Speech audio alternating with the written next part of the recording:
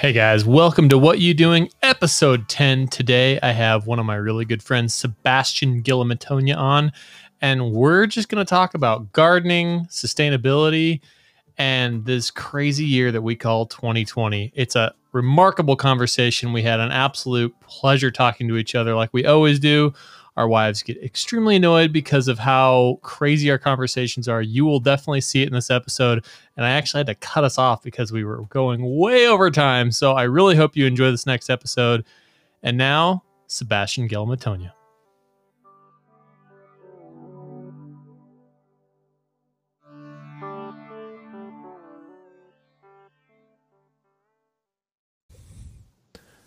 Hello, Sebastian. How are you, man?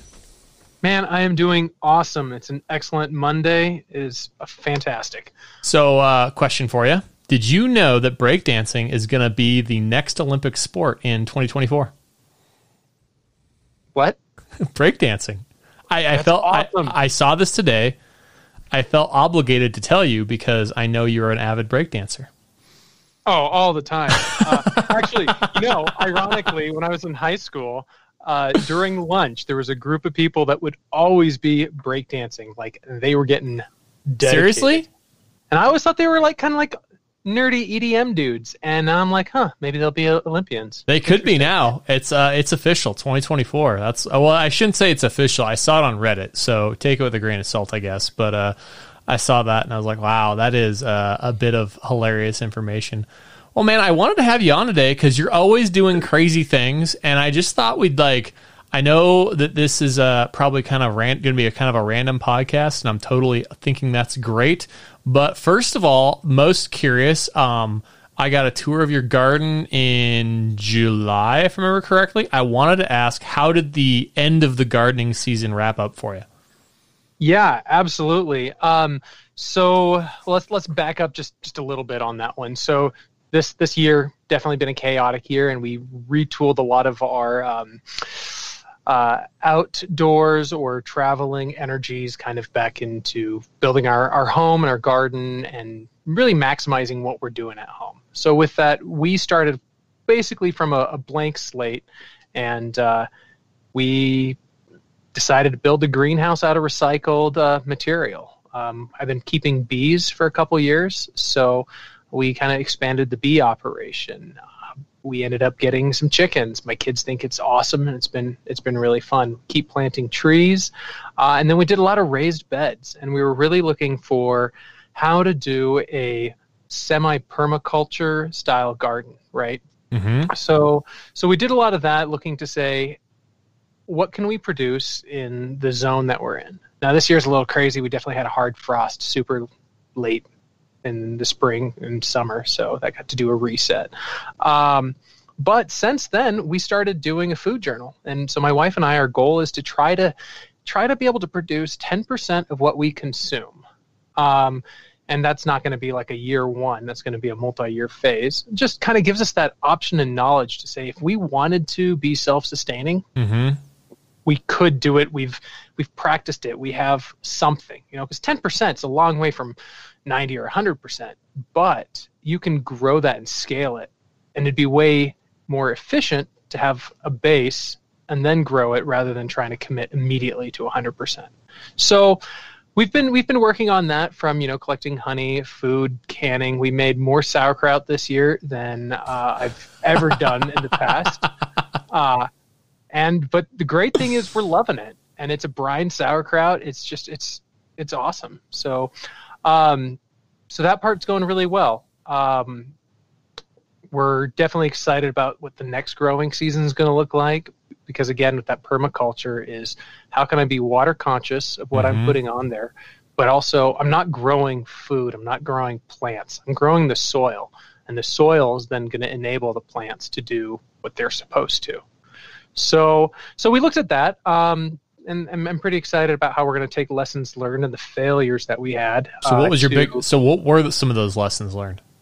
Yeah, so lessons learned is definitely keep an eye on the weather. Even if you think it's the middle of June and you don't have to worry about a hard frost, it'll happen. And if you don't cover your stuff in time, if you don't have the resources on hand, it's a lot better to have the covers beforehand rather than ripping up your guest bedroom sheets to try to save your plants. Oh man, that's funny. Before you even said guest room sheets, that is exactly what I had. I had a picture of you and Crystal literally like just grabbing beds, like don't even care. Like I'm gonna rip these off and make it work.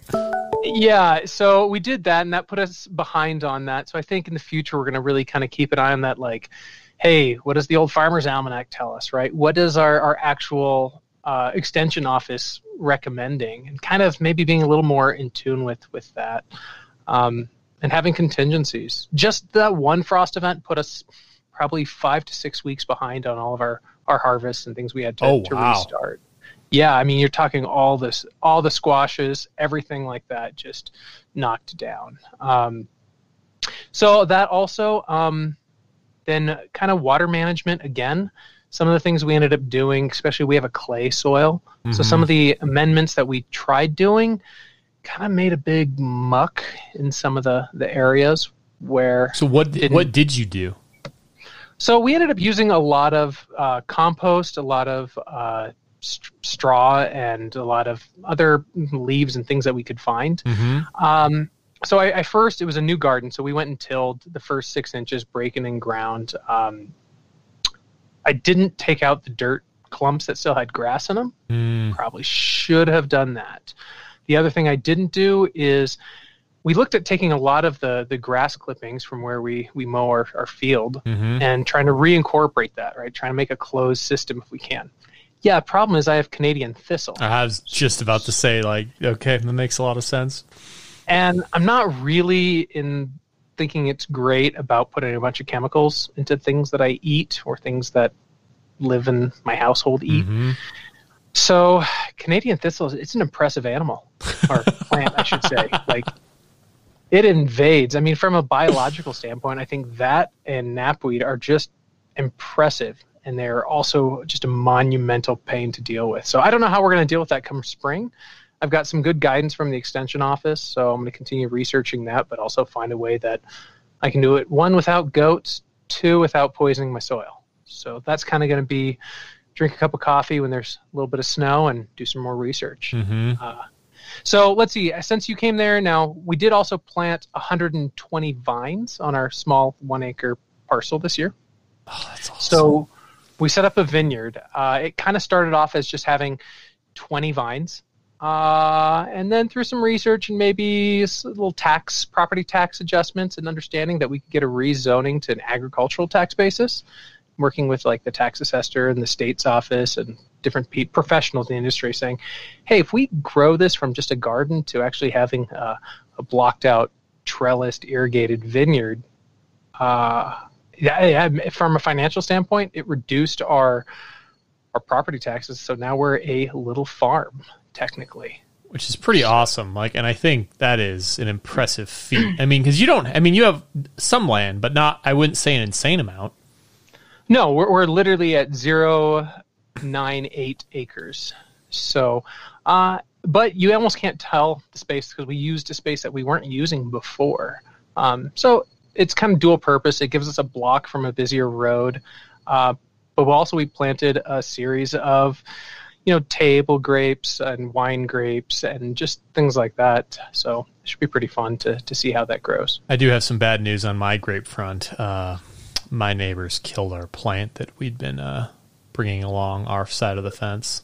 Oh, no. Yeah, they cut it down this year. So we're going to be starting from ground zero instead of using that plant to kind of seed our own. So that was a little bit of a bummer on our side. I think they got annoyed with the grapes and they just got rid of the whole vine. So then it came across and killed ours too. Oh, that's too bad. Well, we'll have to do some pruning here this winter and this spring when I also do some more thinning. Maybe I'll see about making you some clones as well. That would be very awesome. Yeah, because that's definitely something we want to do too. I think having grapes is just a cool thing, especially since they actually grow well in our climate, which I was a little bit surprised about. Yeah. University of Minnesota has a really cool research branch. I mean, they're probably accredited with most of the North Hardy commercial varietals. yeah, it's some pretty cool stuff what they've done through discovery and research. So that's kind of our backyard thing. We're gonna we did a lot of raised beds as well with adding wood to it, just scrap wood. Yep. I'm actually taking a bunch of lumber and wood like that's non-pressure treated, non-treated, that we use at our manufacturing shop for pallets and our drops and stuff like that. We end up getting these huge boxes completely full, and then we'll either have a bonfire. But what I did is I decided to take a bunch of that lumber and use it to fill my raised beds so I can have volume. And as that breaks down, it should kind of really add to that hugel culture method. So we're pretty excited to build a couple more of those and see how the next couple of years will treat that. Yeah, that's something that we invested pretty heavily in this year was raised beds, because they do make a world of difference. And I know some people don't like them and some people love them, but man, I'm a big fan myself. Just being so tall, not having to dip all the way down to do your weeding and your inspections, and just make sure, and then even your harvesting just makes a huge difference for me. Well, and I think also you think about long-term planning, right? It's depending where you are. I'm currently 33. But I won't always be 33. I won't always have the knees, energy, and back that I have. So if I can build these things to minimize ergonomical impact, they'll still have utility as I do age, and that'll become more of a chore and a burden. So try to engineer enjoyment in gardening for the future. Yeah, because, I mean, if you do have an overall goal of increasing the amount of food you grow and then consume yourself, you are going to have that's a lot of food. I mean, us as humans do eat a fair amount of food. So I looked at it on the 1 acre parcel that I have.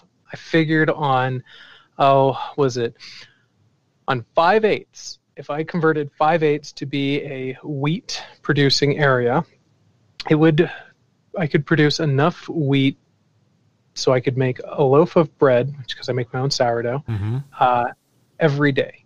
Seriously? Yes. However, I also looked at the work and labor that goes into it on a small scale. It's nice to have the understanding that you could do it, but the practice is going to be very different. We're not going to be doing that. Because wheat harvesting is actually fairly complicated from when I looked into it. And it has to be at scale, just a little tiny bit of it. I mean, mechanical farming it's an amazing modern invention. Like, any sort of grain. At some point, I'd recommend, there's a couple great YouTube videos about watching guys grow rice from start to finish. Oh my gosh. And the amount of rice that they grow in a paddy versus what you can buy as a 50-pound bag, you're like, yeah, no, I'm going to go spend the $25. Rather than the amount of work, but it makes you appreciate the effort that goes into it. So, but same with any, I think, other grain. So that's kind of interesting. What is your biggest hit that you had this year? Especially what you and your family enjoyed to consume / also had success growing. So, our potatoes failed miserably. Failed. Oh, that's not what I was expecting. I was expecting you to say, "Oh, we just love potatoes. We eat potatoes all the time." No, our potatoes just failed horrendously. Oh my gosh. So we made a bed and breakfast essentially for voles and field mice. And they came in and they just didn't leave. So kind of a nightmare, kind of expected. That's some of the things we're going to engineer a little bit out of how we're going to create habitat or denial of habitat for the things that are eating the things we want. So that was an absolute failure, but a good lesson learned, and we're going to continue to build on that this coming season. In Montana, radishes are we grow radishes like it's going out of style, from radish greens to radishes. I mean, you're talking a 21-day from sow to yield. Yeah, it's great. Pickled radishes, you can make radish green soups and salads and eat the radishes themselves. Like, we did a lot of that. All right, I might have to get you some recipes from you for radishes, because that is something that we struggle with eating, like, pretty badly. Like, I just think they're kind of gross. Like, they're not my favorite. Well, and you have you have to grow into it, but you also have to then go out and like plant them every week because they grow so fast, and it's not good when they get woody and stuff like that. But so those are the kind of things that we learned. Cabbage, we had a great success with cabbage this year. Like I said, sauerkraut. We made 10 gallons of sauerkraut this year. What are you keeping all that sauerkraut, or are you giving away as gifts, or? No, we eat sauerkraut pretty regularly. So my French background, right? So my French background is actually split. It's French and Alsatian. So Alsatian is like the border between Germany and France and Alsace, right? So my family is from a place called Bar, and sauerkraut is definitely in that tradition. So when we think sauerkraut, right, we're thinking, oh, it's that jar of fermented cabbage we call sauerkraut, and you put it on a sandwich or on like with a brat, right? Yep. So that's exactly what I did. So that is sauerkraut, but also the meal sauerkraut is different. So like for me and my family, when we think sauerkraut, I mean, you're thinking a lot of the cabbage, then with also like potatoes and meats and broccolis and things like that. Oh, wow. So it's really like an actual meal versus a condiment. Oh, yeah, absolutely. It's definitely almost like a holiday festival kind of meal, because you can make it in these mass quantities and you just be like, hey, here's some vegetable, right? And then just let's put the smoked meats and porks and all this other stuff all over it with all the mustards. And the way you cook it makes it no longer sour. It's not bitter. It's actually quite sweet. So it's a whole different process, and I definitely recommend anybody interested in diversifying their experience of sauerkraut away from just a bun and a brat to look up some of these like traditional meals. I think I'm going to have to do this because we have a giant jar of sauerkraut, homemade, and we have another cabbage that needs to be made into sauerkraut, and I think I'm going to have to do this because...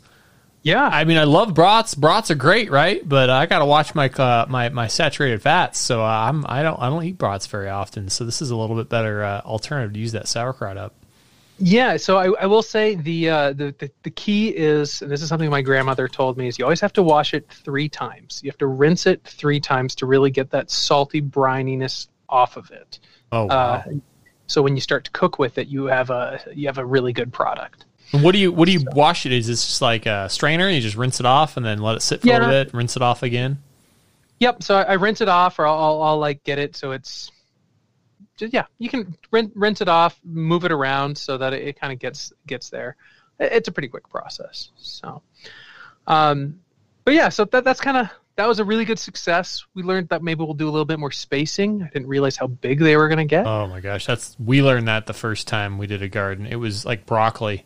We planted broccoli and like, I don't know, broccoli are big, but I don't feel they're that big. And then they start growing. You're like, oh my God, like it just overtook all of our other plants. Oh, they're huge. That and cauliflower. Cauliflower just gets massive. I was like, wow, okay. I now understand why cauliflower is expensive. It has nothing to do with how hard the vegetable is. It's just physical space it takes. Like, yeah, well, and also because we Americans don't eat yellow cauliflower, we eat white cauliflower. So industrial cauliflower has been deprived of sunlight while it's been grown. So because we eat with our eyes first, right? So we want to, so that's kind of interesting. So if you grow sauerkraut's on my mind now. If you grow cabbage just out of a seed, will it turn yellow? Yeah, unless you grow it and then you take the leaves and then rewrap it. Weird. So, I mean, that's the same thing with asparagus. So, what color should asparagus be? So, asparagus is green, right? When it's asparagus shoots and it's growing up. But what you can do is you can have them be blanched, right? You mound dirt up around them as they're growing, so that way they don't actually turn green. They're still white as a root would be. Oh, and weird. It's more of a delicacy in certain areas. So I didn't know about that either. Is there a flavor difference between like yellow cauliflower and white cauliflower? So I personally don't like it either way, so I don't really know. All right, so Sebastian, I'm gonna send you a recipe. It will change your mind on cauliflower.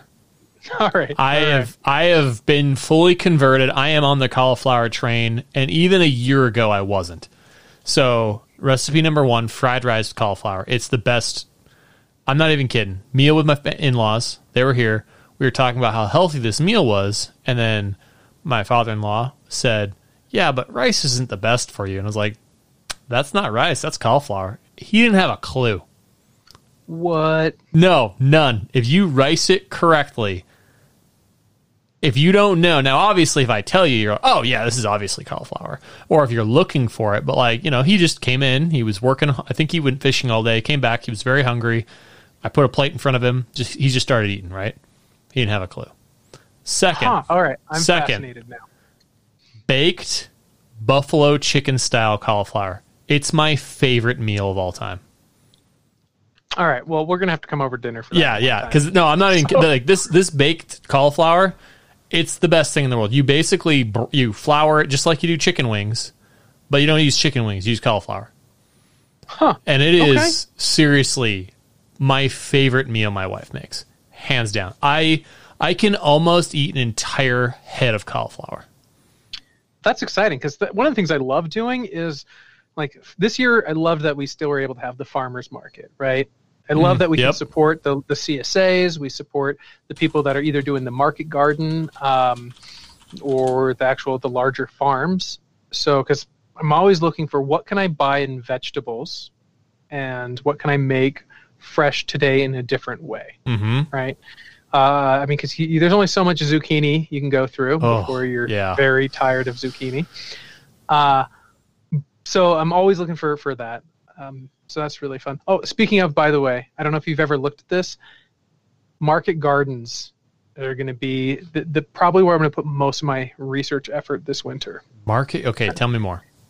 So if you ever get a chance to look at this, he's got a great YouTube channel.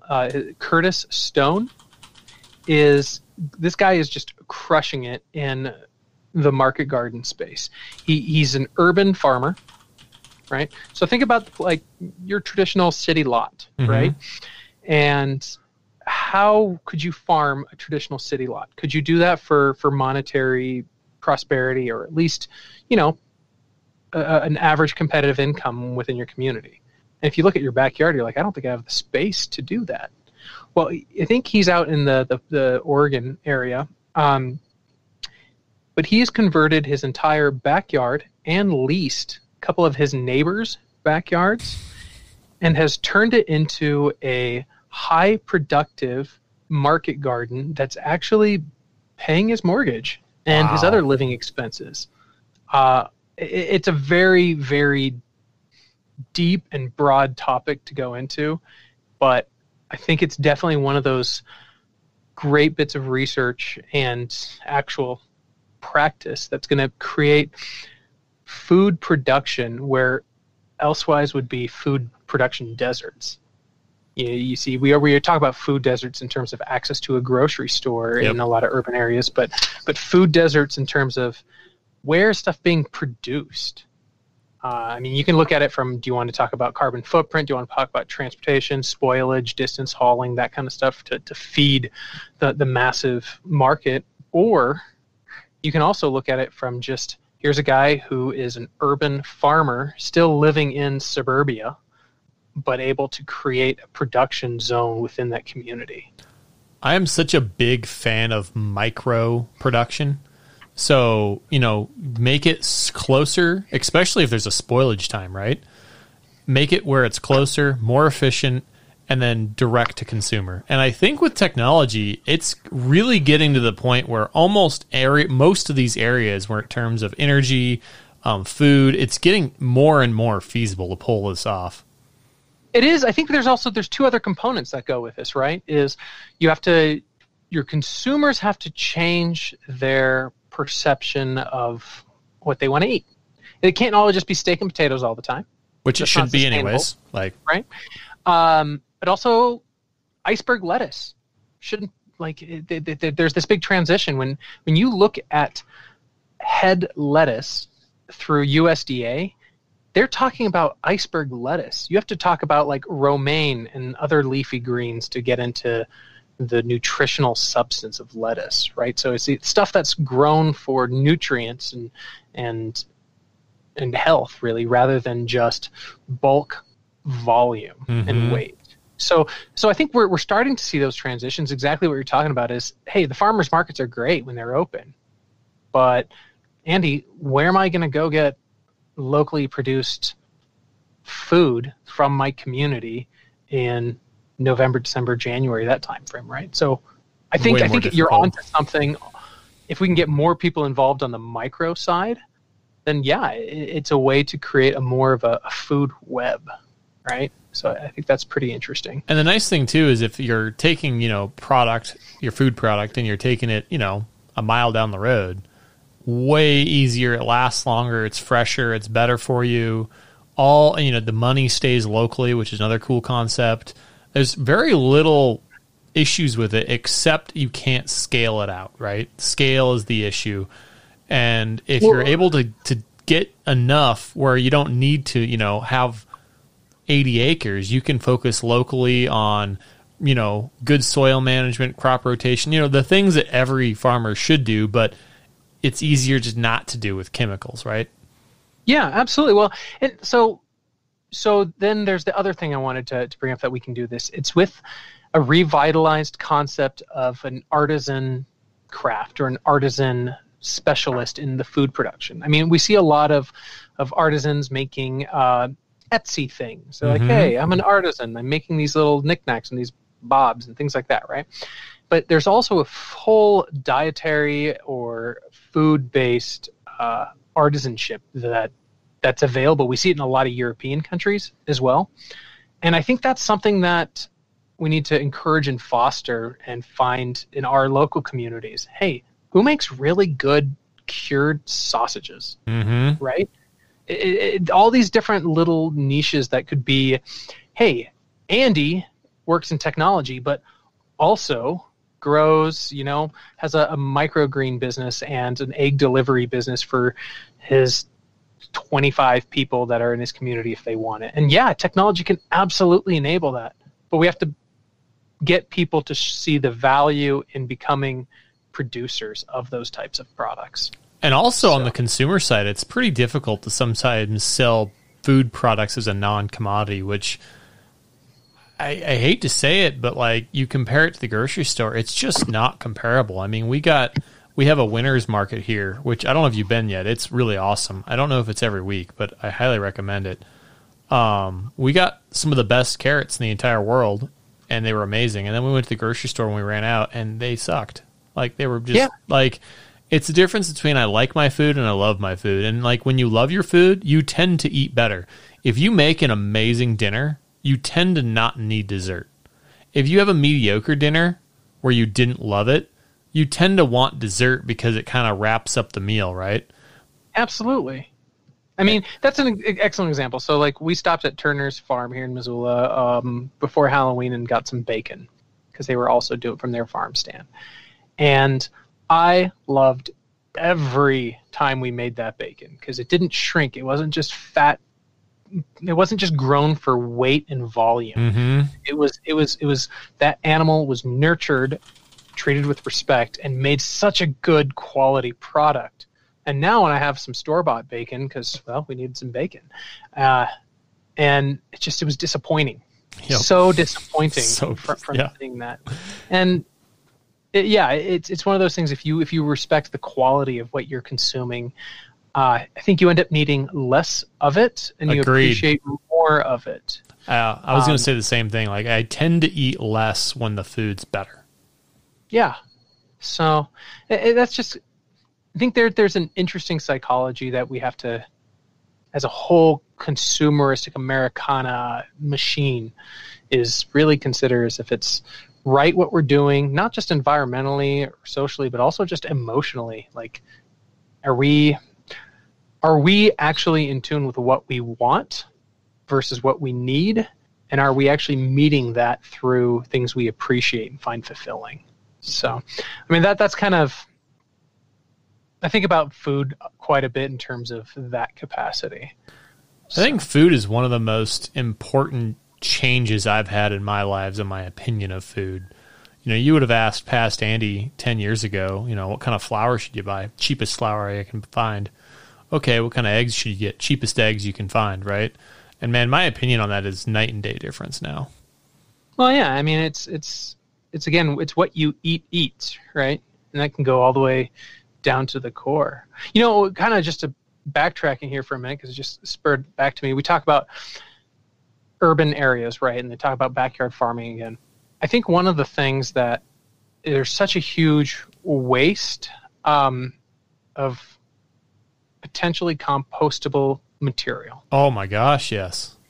I mean, multiple ways. We look at, so just at my house a couple of years ago, we started a worm bin, right? Composting with a worm bin. And we took all of our kitchen scraps and we just put them in our composter outside. Yep. It cut down on the trash production that we needed to take out to the landfill significantly. We were on a weekly pickup with the standard trash can size.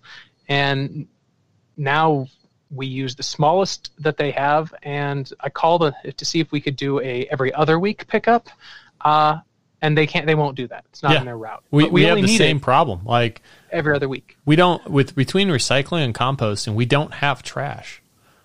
Yeah. So you look at that kind of stuff. I mean, kids make trash. And having kids is definitely an environmental impact. But when we're looking at composting, so I've composted from what I'm consuming in my household and what I'm bringing in. But then also like from my backyard, when I mow the lawn, when I'm trimming branches, when we're raking leaves. Here we rake leaves into the street because the city picks them up, right? All these different things. Which I hate, by the way. Every ounce of organic matter that we're just taking away from where we're living, we're depriving the soil that's around us of being productive. Yeah, so, I loved it when our compost facility was not city-owned because it was free to drop off for, like us, right? We never really dropped off enough material where it would have made a difference, and now they charge for it. And I really feel that's kind of a disservice to our city. I think having a place where, if you don't want to compost it yourself, I get it. You mess up, compost can be stinky, right? Like I messed up and my compost was definitely not in proper ratio. It took a while to get back into ratio and all that fun stuff. And I get it. But if you don't have another easy option, then you're just going to choose throw it away. And that's the unfortunate thing, because you already pay for a trash service. They come and pick it up, and then you don't have to deal with it anymore. And it's a little bit unfortunate that that's the situation we're in. Yeah. And I mean, you look at, I think it's, I might be wrong on this one, but it's pretty similar. I think it's for every percentage that you can increase a cubic yard of soil in our organic matter, it'll retain like another 1 to 2 liters of water. Oh, that makes sense. When we're in Montana, here in Missoula, we're at 3,000 feet. We seem to get a fair amount of snow, but we get harsh winters, but fairly dry winters often. And in the summer, it still gets quite hot, and it still can be fairly dry or extended periods without rain. So we try to think about how can you increase systems to be self-sustaining. And so what I'm doing a lot of research on also is increasing organic matter, just, again, to grow the mycorrhizae and the bacteria and stuff like that. But, I mean, you got to remember, half of the reason I'm doing this is because I planted a vineyard, and apparently in a couple of years I'll be able to try to make a bunch of wine and things like that. So got to have a good quality product so we can have a good old festival. Yeah, I wish that everyone was more on the same track on composting, because it's funny though, because like, this is a little bit of a side tangent. This is not where I was going, but I'm going to say it anyways. I am now getting annoyed at things that say they're compostable and they're not. That's my biggest pet peeve. Like, you can buy plastic silverware that are compostable, in quotes, but they're not actually. Like, how is that legal? Well, so you look at it, technically it is, Andy. This drives me nuts, though. Like, you're right. Technically it is. Everything is compostable. But what it does is not everybody's actively managing a hot compost. Like, so when I do mine, I have a composting thermometer. I get it up and I maintain it for 2 weeks between 150 and 160 degrees center temperature, right? Mm-hmm. Now, you can put stuff in that and it's going to go very quickly, or I can shred it and it'll go faster, right? But I understand what you're saying. It's kind of this, oh, we feel better because it says compostable. But also we lose so much utility. I mean, have you seen these like paper straws? Tell me that you've ever had a satisfying experience with No, they're the worst. They're the absolute worst. We went to a wedding. You were at the same wedding. We went to a wedding in Astoria, and we went to a restaurant in Oregon, and they don't allow plastic straws, which I support. I don't like straws in general, but I'm just weird that way. And so they give us paper straws, and my daughter never actually, I think, successfully used it because of how terrible it was. Yeah, no, that's just it's a product that is like, look, do we really need a straw in that case? Like we can just get rid of this thing. I think we're fine. Okay, maybe you'll just have to drink your frappe like from the side using your mouth. So I don't know. This is another like total side tangent, but we're really getting out of coated things. So things that are with a coating, we're getting rid of all of in our house. Like that's like our 2020 end of 2020 thing.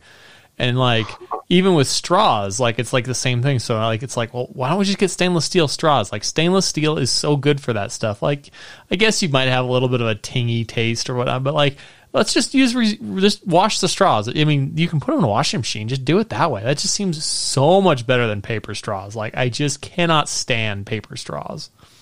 Well, and paper products, you require a tremendous amount of resource still to fabricate and make, and it's interesting. But anyway, that was kind of a long discussion about what did Sebastian start since you saw my garden. But that's kind of where my mind's been going. Of, you know, are we still? Is it the endless pursuit of dollars to buy commodities, or can we manufacture some of our commodities ourselves and at home? What can we do to still prosper, but maybe in a more primary good way? So that's kind of, we got a long way to go. An adage that I still like is, 20 years ago was the best time to plant a tree. Today is the next best day. So that's actually pretty clever. That is very true too, by the way. So we're trying to plant trees. We're trying to plant trees and all sorts of different things. So what kind of trees are you going? Like we got 2 apple trees. One of them will eventually die because it was never pruned, never taken care of. So that will go away. We have a spot to plant one more tree in our front yard. But the problem we're running into, like, we love apples. We could eat apples for days. And when we have apples, we do eat apples forever. What other fruit do you feel you can stand having that much of? Oh, man. See, and what it looks like when it comes to fruit trees, I don't eat a tremendous amount of the actual fruit itself. I use products of it. We'll make a couple apple pies here and there and some butters and stuff like that and some jams and jellies. But really, we're making cider. We're making byproducts. I'm adding biomass to my compost. That's kind of really what I look at, a lot of that stuff. The apple cider that we made this year with my new cider machine, which by the way is just the best thing I've ever built my entire life.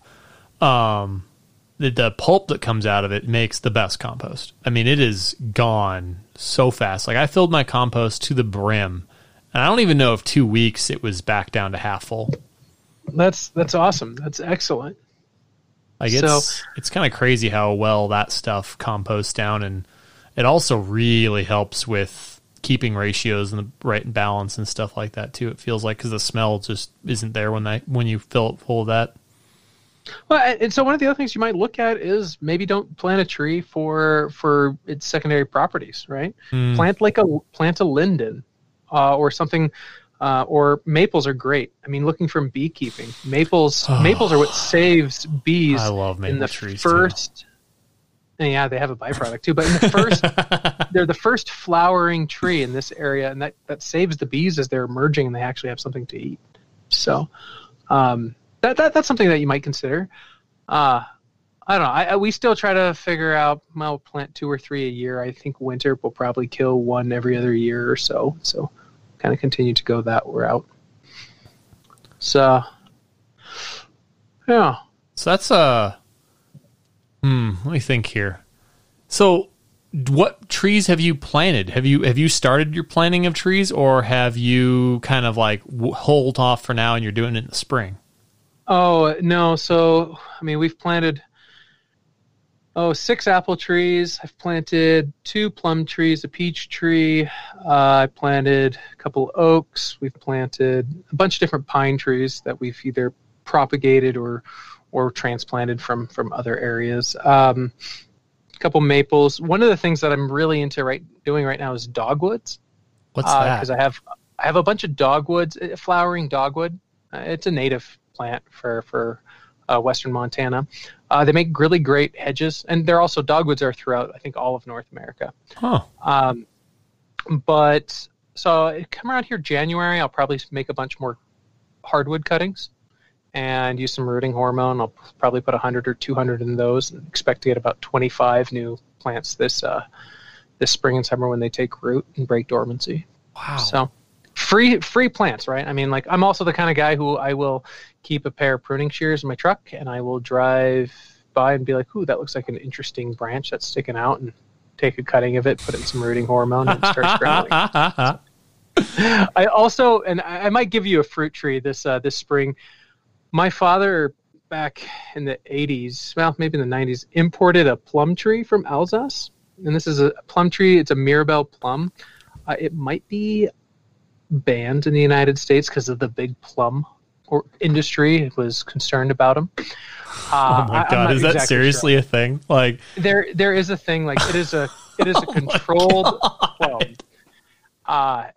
Because they're small and apparently a choking hazard, just like a cherry. But either way, so he might have brought one of these back, and it's grown to be massive, and we have made a lot of cuttings off of this thing, and I probably have about 20 of them in my backyard. We'll see if they how they do the winter, and we'll give you one here.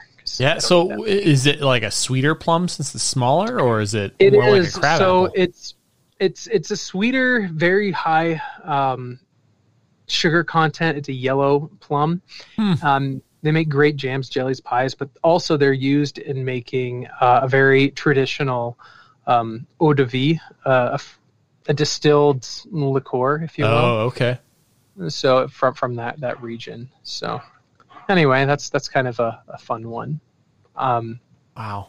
Yeah. So are you thinking like over the next year you're going to have too much stuff, or what's your concern in that area? Are you ever like, I can always make more, or are you like, oof, I've overtaxed my limit on what I think I can do in my yard?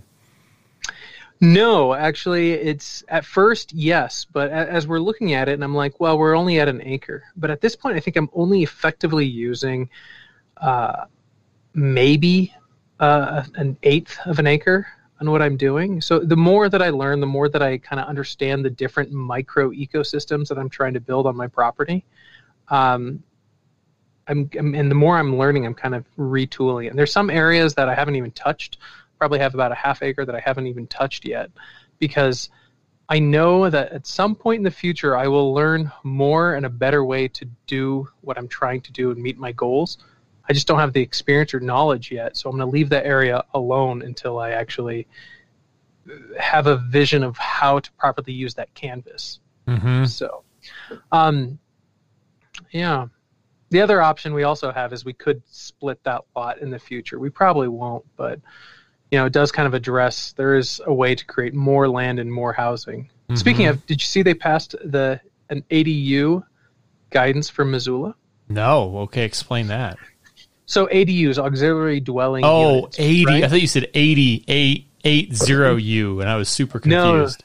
No, the ADU for Missoula is kind of reducing the lot size requirements, which should potentially spur a lot of homeowners to say, hey, let's convert that garage into, a cottage house or something like that. And it's a way to potentially increase density or increase volume of housing without drastically increasing cost of housing and stuff like that. So I like the idea of ADUs if parking's kind of taken care of, right? Because that's where I always feel is the big problem is people put them in dumb places, and then like, you can park on the street, and then you have just, our streets are not the widest in Montana. No, our streets are not, and also being our latitude here, public transportation isn't always feasible, especially in the next 4 months, or as efficient for a lot of people. So that's definitely a concern. Yeah, but I did not see. Are you thinking about maybe that's something that you guys want to do? I don't know, but we're keeping it as an option. One of the things that we really think about quite a bit, or I consider quite a bit, is, again, from my European roots, we have this multi-generational household, right? Yep. I think that's something that we view a multi-generational household in this country as a fell on hard financial times. And maybe has a little bit of a stigma. It's like, oh, got to live with my folks, or my folks are going to live with us. But flip that onto kind of a European background is, look, you still incorporated your family with your daily life because they still had value. Not just that, like, grandma doesn't have value, right? But they had actually... Poor grandma.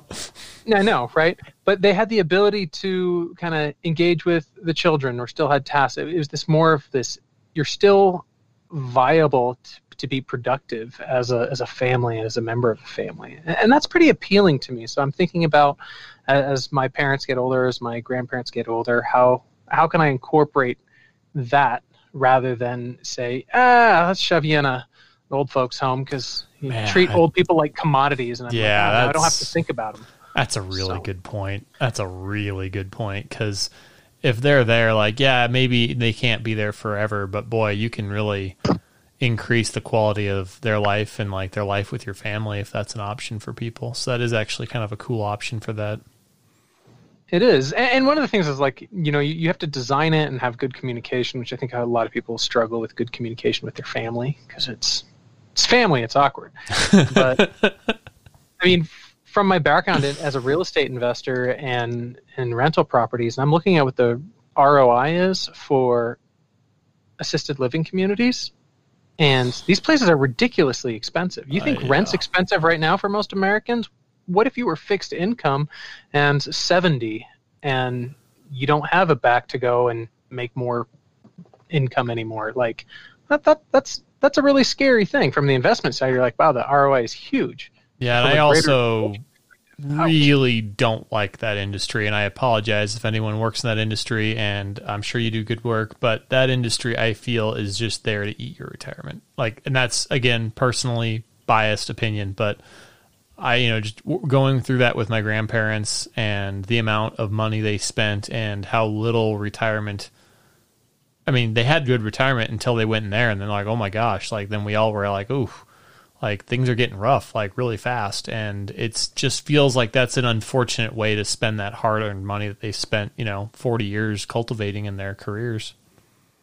Yeah. I mean, one of the most interesting parts about 2020, I think, is going to be the economic impact for the remaining next 20 to 30 years. Maybe a little less than that, but we printed $7 trillion in the span of 6 months. There was 21 about, right? And we created a huge surplus of something, and now all that was there before has less purchasing power by unit. So I'm pretty concerned about the viability and the transition from the greatest generation, right, of the fixed income, the fixed retirement, the blue chip. I mean, forget the volatility in the stock market, even though, if you did nothing, you'd be all right.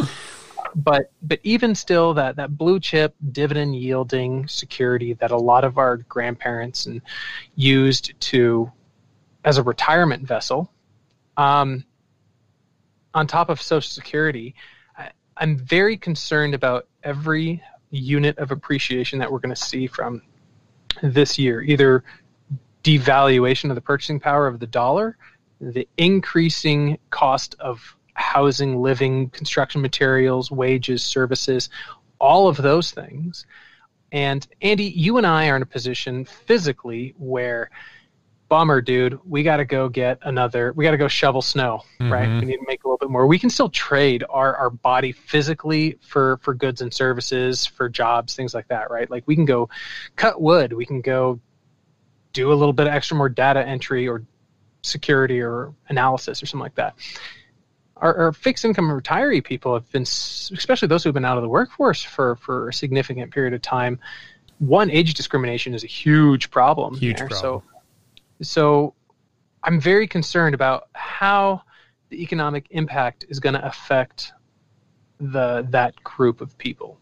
And so that's why I'm thinking, at least for my family, what can I do where I still can afford them a quality of life with dignity, right? Mm-hmm.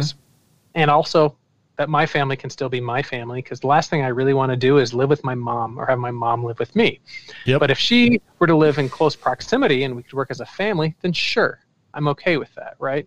So those are the kind of things that I'm trying to figure out. And if more of us can figure out how to make that work, where we still keep our dignity, our own slice of sanity, we'll call it, and privacy, even within our family, I think that might be a solution. But man, that's a tough pill to swallow, again, for such a dispersed country and culture. Yeah, and like, I mean, in some houses you could probably have an ADU, some houses you couldn't. Whether or not you could afford that to even start, like, I mean, there's a lot of factors in there too, but it's really nice to have that option. Again, keeping things in-house, keeping it micro, much more smaller. I just really love those concepts in general, and I really feel the cons to those are very little. And that's why I'm kind of still passionate about this rapid modular housing unit that I've been designing and contemplating for like the last 18 months. It stemmed from identifying a homeless population, right? There's about 150,000 plus at any given time permanent homeless people in the United States that are counted. And I'm sure the numbers are significantly higher. But then you look at what the burden for each of those on average to a municipality, it's like approximately, and I forget the reference on it, but it's like 68 to 75,000 a year is the burdened overhead that a single homeless person causes on a city. So what I'm looking at in the start of how could we design a product that meets everybody's essential service needs, a place to sleep, temperature controlled, some place to do food storage, food preparation, and sanitary needs, necessities. And how could you do it in a way that you could rapidly set it up? It has at least a 5-year shelf life, and really put people into housing where it says, hello, welcome, you have a house, that you have a place to live, and we'll work on transitioning back into being a productive member of society. And there's something so much more to say about this is your place. This isn't a temporary place. This isn't somewhere where you get for the winter and then you have to go back on the street. This is yours. Now, obviously, there will be some requirements and all that fun stuff, but they'll be reasonable. But I think just when people own something, they take so much better care of it. I mean, absolutely. Even like, you look as simple as company laptop versus personal laptop. I mean, company laptop, how often do you see them? I mean, I literally had somebody once run their computer over with their truck. I was like, why was your computer sitting in front of your truck? And he's like, I was busy. It's like, I mean, I'm sure it happens with personal machines, but I bet that problem is very rare for a personal laptop. Sure. And it's just, I mean, that's just such a minor example. Like, you can get a laptop for $500. This is a house. And even if it's a cheap small house, it's still a house, which is a significant, boost to your personal morale. It shows that your community cares about you and is wanting to help you succeed. I'm really fascinated by your idea. And that is the last thing I wanted to follow up with you on is like, so I know you've kind of had some rough designs, or where are you in this project? So we've gotten to the point that it is beyond my core competency of what I can do. At this point, there's a lot of intricacies that need to happen. And what I need to do is get a room full, maybe a socially distant room full or a virtual room full of really both engineering kind of minded folks and also a lot of left brain artistic. How do we put this together through materials that meet the framework of housing, but also the functionality, but also so that it doesn't feel like we're building like cells, right? So that's kind of the next thing I need to do is host almost a startup weekend or an innovation weekend. So that's going to be a great winter project I see coming up, especially when the snow starts getting deep, getting people's minds engaged on that. man, I definitely, when you get just make some more progress on that, I definitely would love to have you come on and talk about that in further detail, because it's something that's truly fascinating to me, because it is a major problem in our country, and it drives me nuts that it's a major problem. Well, and I'll take it a step further. So we saw last year and the year before the tiny house movement start, right? Mm-hmm. It's a really cool idea. It's kind of going hand in hand with that minimalist, and there's a lot of controversy that, you know, it's to be a minimalist is a luxury, because you can always go and you have that safety net of, oh, if I need it, I'll just go buy it. Yeah. There's a lot of controversy with that, but I think the fundamental problem is we see with that, and we see also with like mobile homes, financing. Access to credit and financing is a huge problem that we don't have equality or equal access to. And the people who need financing, especially for critical infrastructure, the way that our whole credit system is established and the rules of what can and cannot be financed with preferred lending rates, it's backwards. It favors those who don't need the money. Yep. And it penalizes people that need the hand up. Mm-hmm. I mean, you're talking a lot of mobile homes that are, you know, pre-70s. They can't be financed or there'll be an unsecured or some other ridiculous loan at high terms. And even the ones after that, you're talking right now, Andy, you and I had to go shopping for primary home mortgage. We're looking at the 3.5 to 4.5% based on credit, but that's probably a reasonable expectation at this point, especially with what like prime rate is. But if we were to try to go get qualified for, let's say, you know, $50,000 or $60,000 of a modular house, I mean, we'd be looking at 7 or 8% or higher. Gosh.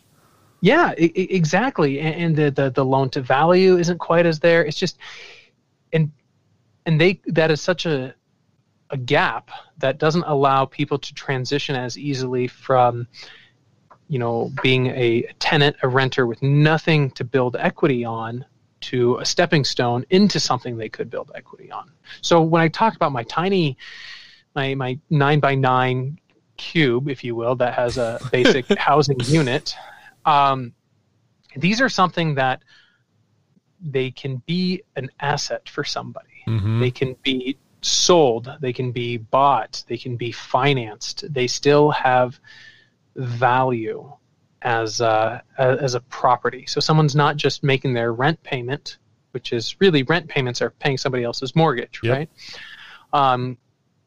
But it's a way for them to make a mortgage payment or some sort of finance payment where they're building some sort of equity in a piece of property. And I mean, I'm a big fan of Robert Kiyosaki's Rich Dad, Poor Dad. I think it's a phenomenal read. If anybody's looking for an initial entry into personal finance and is like, man, I just can't get ahead, that book is, I love the way it's written.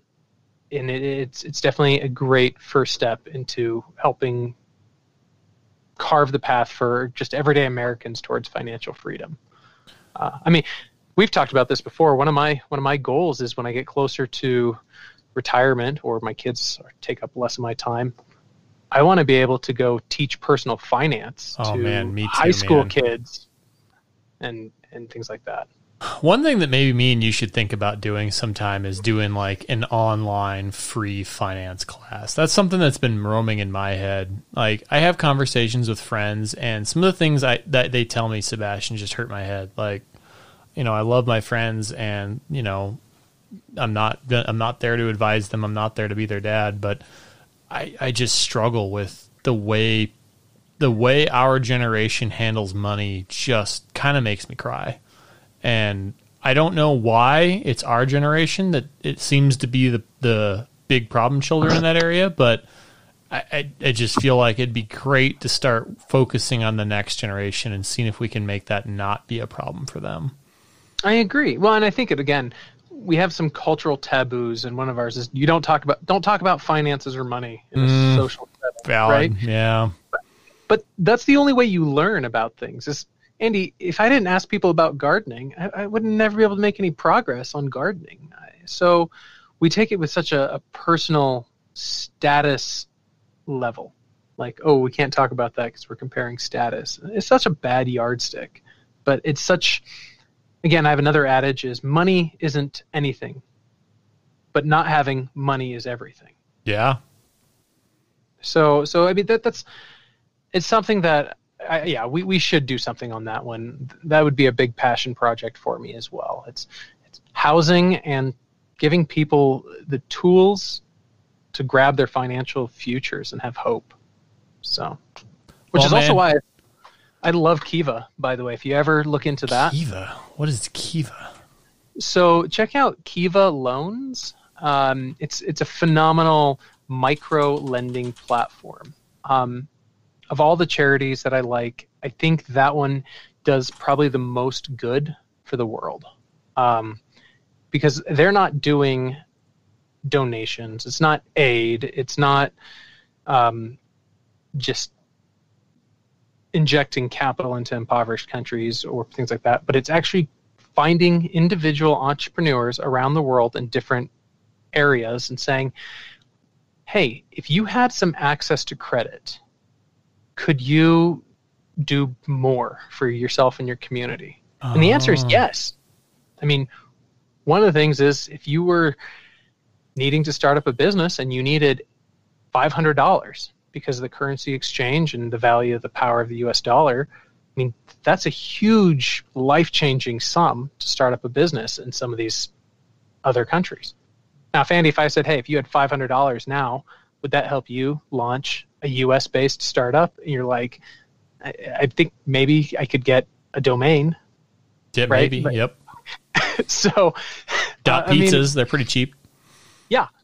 So, I mean, that's kind of what I look at is I think these little types of things and access to credit, access to housing, access to entrepreneurship, those are the things that are passion projects of how do we're not going to solve all the big problems, but we can make inroads a little bit at a time on these areas. Man, I think that is very well said and very true. I think sometimes when you look at these big problems, you get very overwhelmed and it doesn't feel like you can do anything, but focusing on little bits of those problems and really going all in on those smaller bits makes the problems a little bit more easy to chew. Yeah. Yeah. So I have a question for you, Andy. Okay. Because you're my technical guy. Uh-oh. I know, right? You're one of the people that I lean on when I'm trying to understand emerging technologies or things like that. If you're going to ask me about TikTok, I can't help you, friend. No, I don't understand it. I don't understand the appeal. I really don't. But what I actually don't. I'm completely breaking away from any of the social media because I'm finding it doesn't add value to my life. Agree. So, but what I'm really interested in is understanding or trying to understand how 5G and smarter everything is like. How's my smart coffee mug going to make my life better? Or smart everything? And where's that going to go? And how fast can we see that? So I got good news and bad news. Good news is 5G is going to be rolling out. It's in Montana. I have a friend who used it. It was incredibly fast. Bad news is 5G is the biggest marketable hype bullshit that you'll ever see. 5G is not the answer to just about anything. That's the unfortunate thing. 5G will solve very few problems the average consumer will ever face. The best part about 5G is it's an ability to have massively dense nodes. So you can have at a football stadium, you'll be able to remain connected with all, 60,000 other of you. That's where 5G really shines. 5G is also incredibly fast on the backhaul, so that's another advantage of 5G.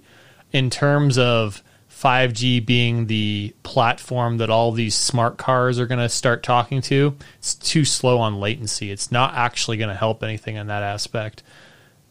So you're telling me that this new rollout, it's faster than everything that we've seen, but it's not fast enough to actually be useful for anything that we actually want it for. It's the way that latency works, and it would have to be all inter-network, which would mean it's not on the not on the internet. It would be within the network of the whatever carrier you're doing, and then you'd be limited to whatever rules that they would let you have, and you'd have to pay for those rules. So a common network that I used to help run was an MPLS, which is kind of like a back-end network that you pay for running on someone else's network. So you can have an incredibly fast private network that's not ran on the internet.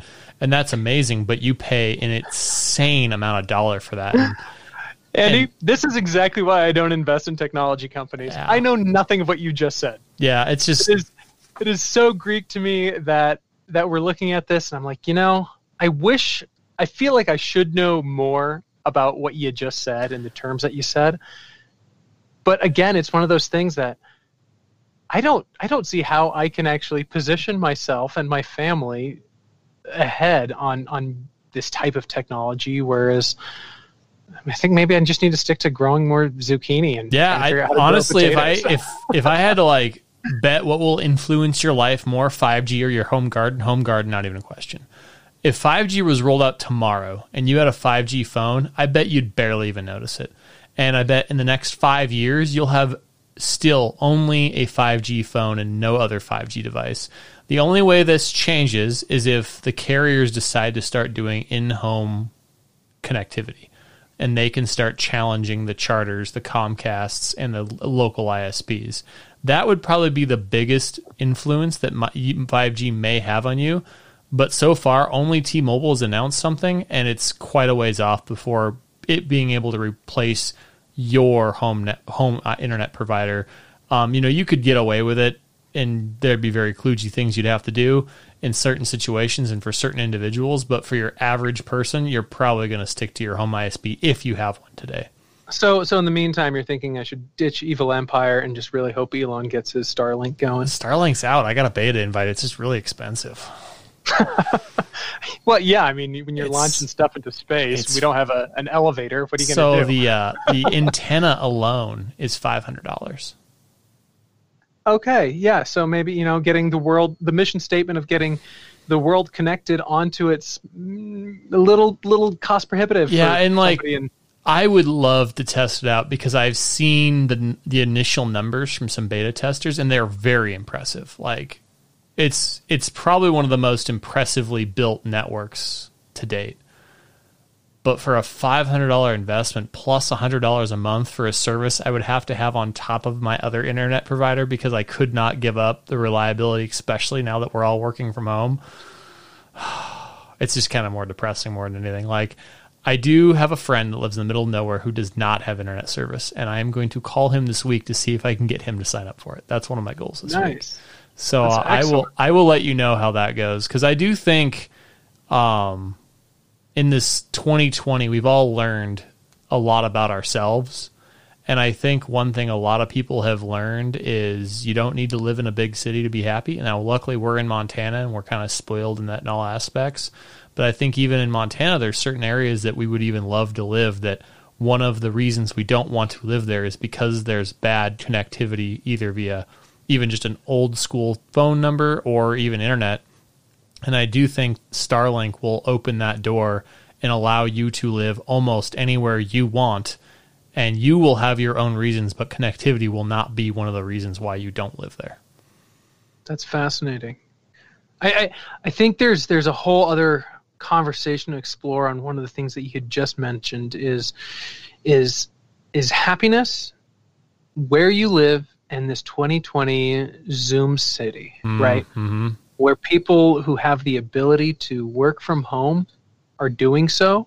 And I'd be really interested at some point, and maybe this is something you find a specialist to interview on this, but is the happiness index going to increase or decrease from the average telecommuter for either those who have been in the 2020 pandemic work from home mode, corporations and companies that will continue to use this model post-COVID, as we've seen some of the earnings reports just be pretty phenomenal in a lot of these companies still. And the individual employee overhead levels just dropping. So is this going to continue to be a model that persists into the future? Is it going to have a positive or a negative social impact and psychological impact on those who are working from home? Totally. And how are we going to see, based on what you just said, the individuals, especially technology workers, ability to live anywhere that they have connectivity?